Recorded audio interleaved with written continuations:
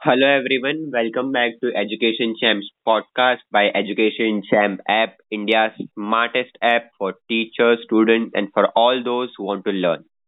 और आज हमारे साथ जुड़े हैं Saurabh Bhatt, who is a YouTuber and who runs a YouTube channel named as Readers Venue. वो एक एजुकेशनल यूट्यूबर है and Saurabh sir, it is a privilege कि आप हमारे साथ आज जुड़े हैं. Very very warm welcome to you on our podcast. Hi everyone, welcome to Education Champ podcast. Thank you Mana for inviting me. It's an honor to be here. Yes, thank you sir. तो Saurabh sir, हमारे पास आज कुछ प्रश्न जुड़े हैं जो हमारे listeners ने पूछे हैं या जो अक्सर लोगों के दिमाग में आते हैं. तो एक के बाद एक मैं आपसे प्रश्न पूछता जाऊंगा. तो सर, जैसे कि मैंने कहा कि आप एक एजुकेशनल यूट्यूबर हैं और हम जानते हैं कि एजुकेशनल सेक्टर में हमारे देश ने बहुत सारे चेंजेस देखे हैं. अगर हम सिर्फ ऑनलाइन एजुकेशन को साइड में रखे, बाजू में रखे, तो भी एनईपी, न्यू एजुकेशन पॉलिसी आई है, शिक्षा में बहुत सारे बदलाव आ रहे हैं. और आप एक एजुकेशनल यूट्यूबर हैं, तो यूट्यूब जैसे प्लेटफॉर्म पर आपको एक एजुकेशनल यूट्यूबर होके कौन से चैलेंजेस का सामना करना पड़ता है? अगर हम YouTube की बात करें तो वहाँ पे हमें एक फ्री प्लेटफॉर्म तो जरूर मिल जाता है वीडियोस पब्लिश करने के लिए, ऑडियंस गैदर करने के लिए. बट एक जो इकोसिस्टम वाली बात रहती है, जो पढ़ाई के लिए इकोसिस्टम मिल रहा होता है, जैसे अदर प्लेटफॉर्म बिल्ड किए जाते हैं प्रॉपर स्टडीज के लिए, वो स्टूडेंट्स के लिए भी उतना परफेक्ट नहीं हो पाता है और टीचर्स के लिए भी नहीं हो पाता है. फॉर एग्जांपल, अगर हम कोई क्विजेस कराना पाए या डाउट सॉल्व करने की कोशिश करें तो वो उतना परफेक्ट कमेंट सेक्शन के थ्रू तो बिल्कुल नहीं हो पाता है. तो ऐसे एक प्रॉपर इकोसिस्टम की जरूरत है. ऐसे प्लेटफॉर्म अगर इंडिया पे बिल्ड हो सके, फ्रॉम इंडिया अगर बिल्ड हो सके और सारे क्रिएटर्स वहाँ पे अपना कंटेंट डाल सके, जो हम एजुकेटर्स की बात कर रहे हैं, तो वो एक परफेक्ट प्लेटफॉर्म की अभी भी मार्केट में गैप तो मुझे लगती है. और यूट्यूब पे अगर हम रेवेन्यू पॉइंट ऑफ व्यू से भी बात करें तो काफ़ी ज़्यादा कम रेट्स रहते हैं रेवेन्यू के for educational channels. For example, it's around $1 for 4K views, around 4K views. तो उस हिसाब से भी देखें तो जो मेहनत को अप्रिशिएशन मिलना चाहिए, फॉर एग्जांपल अगर हम अदर वीडियोस की बात करें तो उसकी मेहनत नहीं लग रही होती है. वहीं एजुकेशनल वीडियोस की बात करें तो पहले एक प्रॉपर हमें उस टॉपिक पे इन डेप्थ उसकी स्टडी करनी पड़ती है, उसके बाद स्लाइड्स और ये सब बना के हम रिकॉर्ड करते हैं. उस हिसाब से देखा जाए तो रेवेन्यू पॉइंट ऑफ व्यू से भी काफ़ी सारी दिक्कतें रहती हैं. एक फाइनेंशियल सपोर्ट जो रहता है वो बिल्ड नहीं हो पाता है. तो सौरभ जी, आपने दो चीजों के बारे में बात की, इकोसिस्टम और रेवेन्यू. तो इकोसिस्टम हमने समझा, पर क्या कोई स्पेसिफिक कारण है, कोई रीजन है कि हमारे देश में एजुकेशनल यूट्यूबर को रेवेन्यू बहुत कम मिल रही है? एजुकेशन एक कॉन्सेप्ट रहता है बिजनेसेस में कि डिसीजन मेकर कौन रहेगा. एजुकेशनल चैनल पे अगर हम बात करें तो मेजर ऑडियंस स्टूडेंट्स की रहती है, और स्टूडेंट्स की नॉर्मली बात करें तो परचेजिंग पावर बहुत कम रहती है. इस हिसाब से जो एडवर्टाइजर्स भी होते हैं वो भी काफ़ी कम बिड कर रहे होते हैं एड्स पे. फॉर एग्जांपल, जो नॉर्मल CPC रहता है वो रहता है अराउंड $0.03 फॉर 1K इम्प्रेशन. तो वो एक रीज़न रहता है कि स्टूडेंट्स जो है वो परचेज उतना कर नहीं रहे होते हैं एड्स इम्प्रेशन के बेसिस पे. तो इस वजह से एजुकेशनल वाले टॉपिक पे जो हमारा रेवेन्यू रहता है वो काफ़ी लो रहता है. जी, थैंक यू सर. तो जो आपने इकोसिस्टम पे की बात की, तो पैंडेमिक के बाद इस इकोसिस्टम पे क्या फर्क पड़ा है? पैंडेमिक के बाद काफ़ी एक हमारा ज़रूरत हो गई थी ऑनलाइन मूव करने की, क्योंकि ऑफलाइन टीचर्स पे तो हम जा नहीं सकते हैं, सब ऑनलाइन ही पढ़ा रहे थे.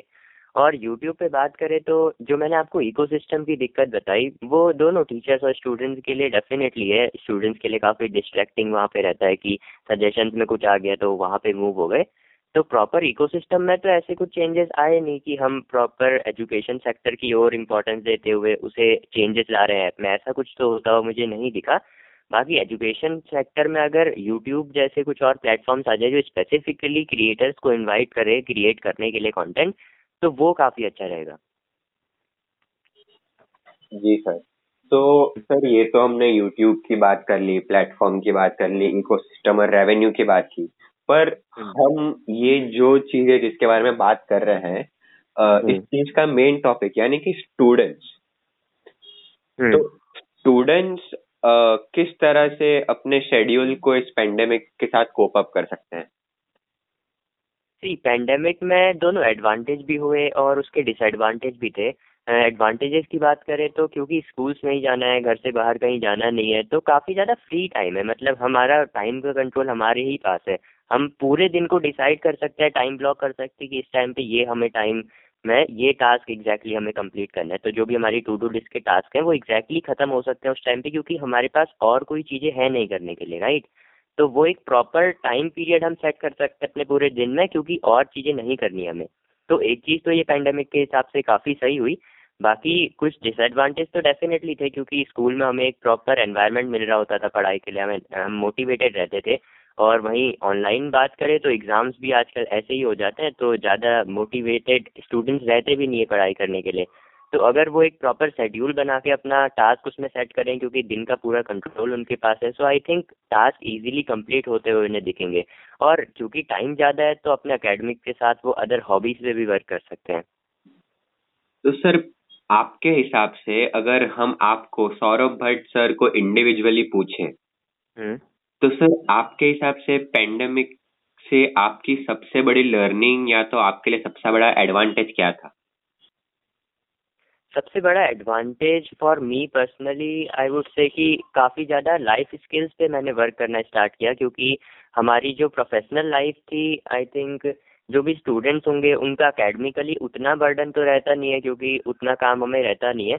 तो अगर उस चीज़ की बात करें तो वो टास्क कंप्लीट होने के बाद मैंने फोकस किया था लाइफ स्किल्स बिल्ड करने में, अपनी हॉबीज़ पे वर्क किया था। मैंने कंटेंट क्रिएशन स्टार्ट किया था, वेबसाइट बिल्डिंग स्टार्ट की थी। तो पेंडेमिक ने काफ़ी ज़्यादा हेल्प करी थी मेरे को। एक ज़्यादा टाइम दे करके फ्री स्पेस जब मिल जाता है तो इंडिविजुअल अपनी क्रिएटिविटी पे वर्क कर सकता है, राइट।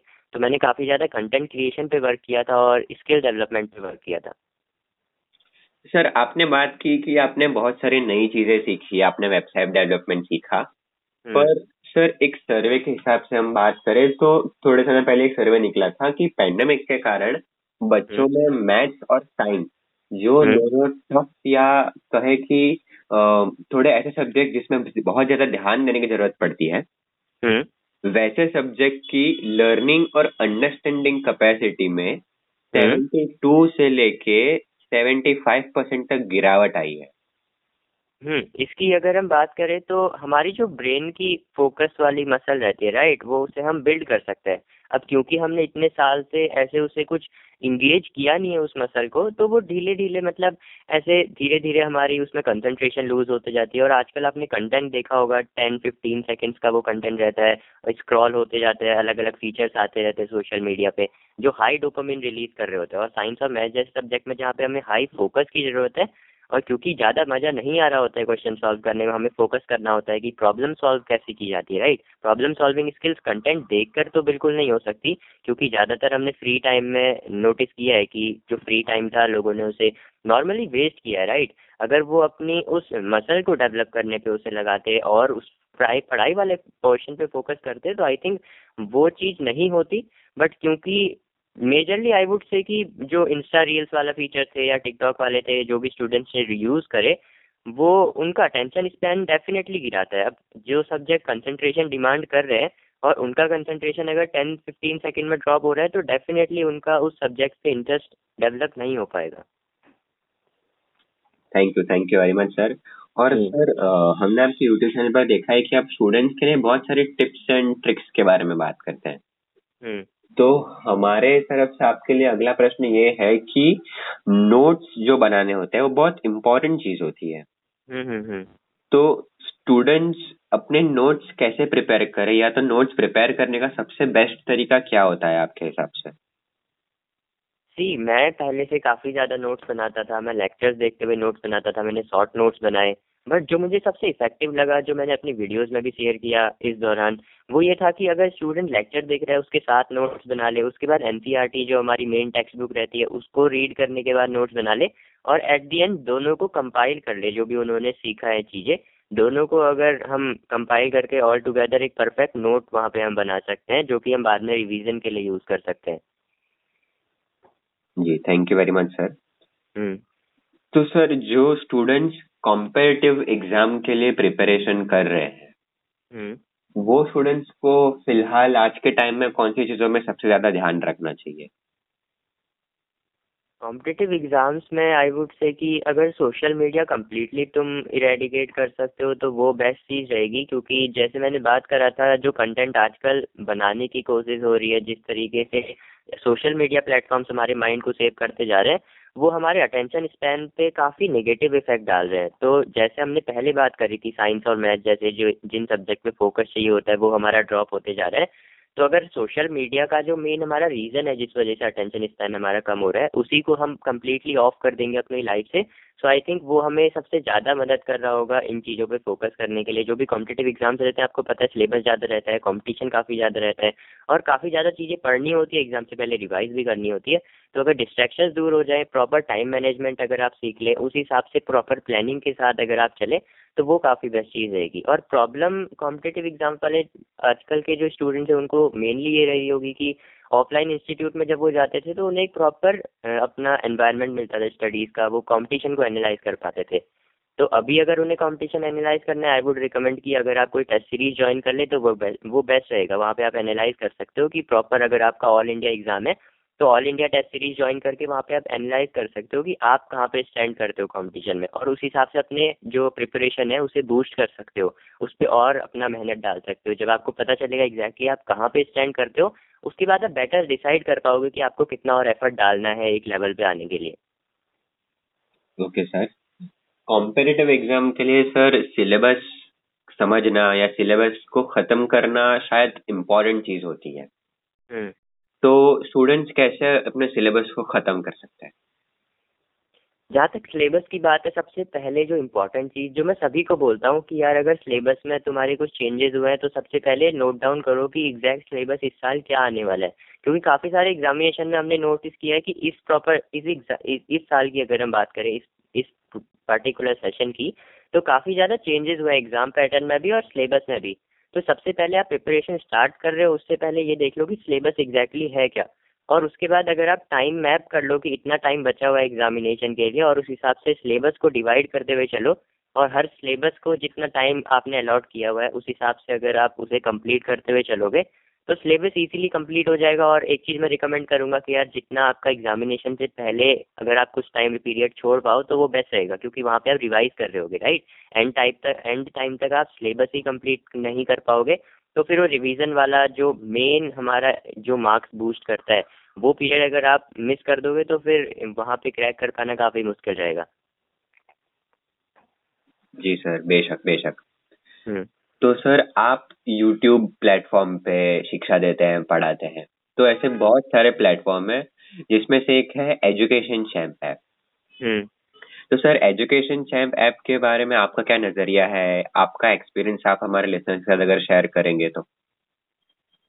देखो, यूट्यूब पे जो मैंने आपको प्रॉब्लम्स बताई थी कि एक प्रॉपर इकोसिस्टम, एक एनवायरनमेंट नहीं बिल्ड हो पाता है पढ़ाई का, तो अगर आप एक पर्टिकुलर एजुकेशन चैम्प ऐप की बात करो तो आपको एक प्रॉपर इकोसिस्टम मिल रहा होता है। ऐसे सजेशन में आपको डिस्ट्रैक्टिंग चीज़ें नहीं मिल रही होती है। आप एक क्लास में हो तो आप प्रॉपर उस क्लास में ही हो, आपको और चीज़ें नहीं दिख रही उधर पे।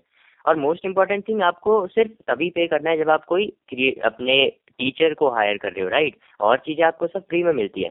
And most important thing, education champ focus करता है कि एक स्टूडेंट की हॉलिस्टिक डेवलपमेंट हो रही हो। हम सिर्फ एकेडमिक्स पे फोकस करें और अदर चीज़ों को नेग्लेक्ट कर दें तो लाइफ में हमें जो मेन हमारा कंपटीशन है उसके साथ कॉप अप करने के लिए हमें और स्किल्स भी डेवलप करनी होगी। आई थिंक आपको वो याद होगा कि एसएससी के एग्जामिनेशन में इस साल जिन स्टूडेंट्स के 100 आउट ऑफ 100 भी स्कोर किया था, उनकी भी जॉब नहीं लगी थी, राइट। तो अगर हम इस चीज़ को देखें तो अभी इंडिया में पर्टिकुलरली जॉब क्रिएटर्स की ज़रूरत है। सो इट्स इम्पॉर्टेंट कि आप अपना हॉलिस्टिक डेवलपमेंट पे ध्यान दें। एजुकेशन चैम्प पर्टिकुलरली बात करें तो यहाँ पे आप हॉबी टीचर्स को भी हायर कर सकते हो, अपने स्पोर्ट्स टीचर के लिए भी फैकल्टीज यहाँ पे आप देख सकते हो। और तभी आपको पे करना है जब आप टीचर को पर्टिकुलरली बोल रहे हो, एक क्लास बुक कर रहे हो, राइट। और चीज़ें अगर आप यहाँ पे देखो तो वो कम्प्लीटली फ्री है। Thank you very much sir for a kind word and it really means a lot. और मैं भी अपने लिसनर्स को रिक्वेस्ट करूंगा कि सौरभ सर की एजुकेशनल यूट्यूब चैनल है रीडर्स वेन्यू, जाके सब्सक्राइब करें। और अगर आप एक स्टूडेंट है तो बेशक आपके लिए वो एक बहुत ही अच्छा जरिया है शिक्षा पाने का, फ्री में शिक्षा पाने का, और नई नई चीजें, टिप्स एंड ट्रिक्स सीखने का, जो आपके भविष्य में और आपके एजुकेशन में बहुत ज्यादा काम आएगी। जी, thank you sir. Yes sir. तो सर अब हम बढ़ रहे हैं हमारे इस पॉडकास्ट के लास्ट प्रश्न की तरफ, जो है कि last piece of advice for our listeners. Last piece of advice for all listeners is to focus on other aspect of your life. अगर आप सिर्फ कॉम्पिटिटिव एग्जाम की तैयारी कर रहे हो या एकेडमिक्स पे ही कम्प्लीटली फोकस कर रहे हो, और अगर कोई स्टूडेंट देख रहा है, इसे 6, 7 या 8 क्लास का स्टूडेंट है, तो आपके पास यार अभी काफ़ी ज़्यादा टाइम है। लाइफ की जो अदर चीज़ें हैं वहाँ पे भी फोकस करिए। अगर आपको फाइनेंसिस के बारे में सीखना है तो वो भी आप यूट्यूब पर फ्री में सीख सकते हैं। अगर आपको सेल्फ डेवलपमेंट की बुक्स पढ़नी है, ऑडियो बुक्स सुननी है, तो वो भी आजकल फ्रीली अवेलेबल है। बेसिकली इंटरनेट पे आपको वो सारी अच्छी चीज़ें मिल जाएंगी। अगर आप खुद को इम्प्रूव करना चाहते हो, खुद की स्किल्स पे वर्क करना चाहते हो, फॉर एग्जांपल अगर मैं अपनी बात करूँ तो वीडियो एडिटिंग, वेबसाइट डेवलपमेंट, ये सारी चीज़ें मैंने फ्री में ही सीखी है। It's not important for you कि अगर आपके पास पैसा नहीं है तो आप कोई स्किल नहीं सीख सकते हो। आज के टाइम पे इंटरनेट पे सारी चीज़ें अवेलेबल है। So I would advise you कि यार अगर सिर्फ एकेडमिक्स से ही फोकस कर रहे हो अभी तक, तो थोड़ा सा टाइम निकालो दिन का 1 और 2 आवर्स, और अदर स्किल्स डेवलप करने पे फोकस करो। और साथ में अपनी जो जर्नी है, फॉर एग्जांपल अगर आप अपनी जर्नी को डॉक्यूमेंट कर पाओ, जैसे अगर आपने किसी 5 क्रिएटर्स को मेल किया to be a video editor for them, तो उसको आप वीडियो बना सकते हो कि आज मैंने इन 5 क्रिएटर्स को मेल किया। वो आपकी एज अ मेमोरी भी स्टोर हो जाएगा और लोग आपसे कुछ सीखेंगे भी। अगर आप अच्छे मेल लिखते हैं तो लोगों को आप बता सकते हो कि मेल लिखा कैसे जाता है, राइट? तो आप सीख भी रहे हो, सिखा भी रहे हो, अपनी लाइफ स्किल्स भी डेवलप कर रहे हो। तो ये सॉर्ट ऑफ एडवाइस अगर आप फॉलो करोगे तो आई थिंक अगर आप डेली, एक चीज अगर मैं एडवाइस करूँ आपको, आप डेली 5 लोगों को कोल्ड मेल भेजिए।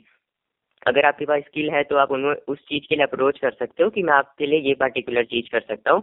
अगर आप डेली 5 लोगों को मेल करोगे कि यार आप मेरे मेंटोर बन जाओ या फिर मैं आपके लिए काम कर सकता हूँ, तो डेफिनेटली आपको इतनी अपॉर्चुनिटीज मिलेंगी जितनी आपने सोची भी नहीं होगी। So this is the piece of advice I would like to share कि इसे तो फॉलो करो जरूर। ये मैंने अंकुर वारिकू सर से सीखा था यूट्यूब पे, and this help me a lot. मतलब अगर आप बात करें, मैंने एजुकेशन चैम्प के जो मार्केटिंग मैनेजर थे उनसे बात करी।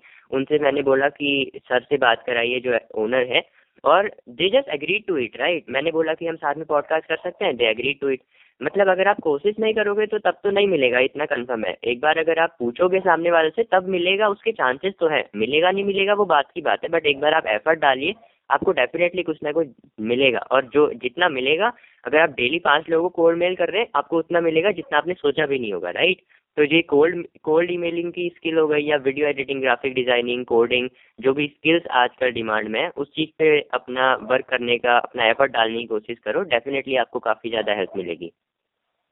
Thank you very much sir, and I hope कि आपके शब्द और आपकी इस एडवाइस से हमारे लिसनर्स और स्टूडेंट्स या जो भी इस पॉडकास्ट को सुन रहा है वो मोटिवेट होगा, और आपने जो टिप्स बताए हैं उसे वो यूज करके अपने करियर में आगे बढ़ेगा।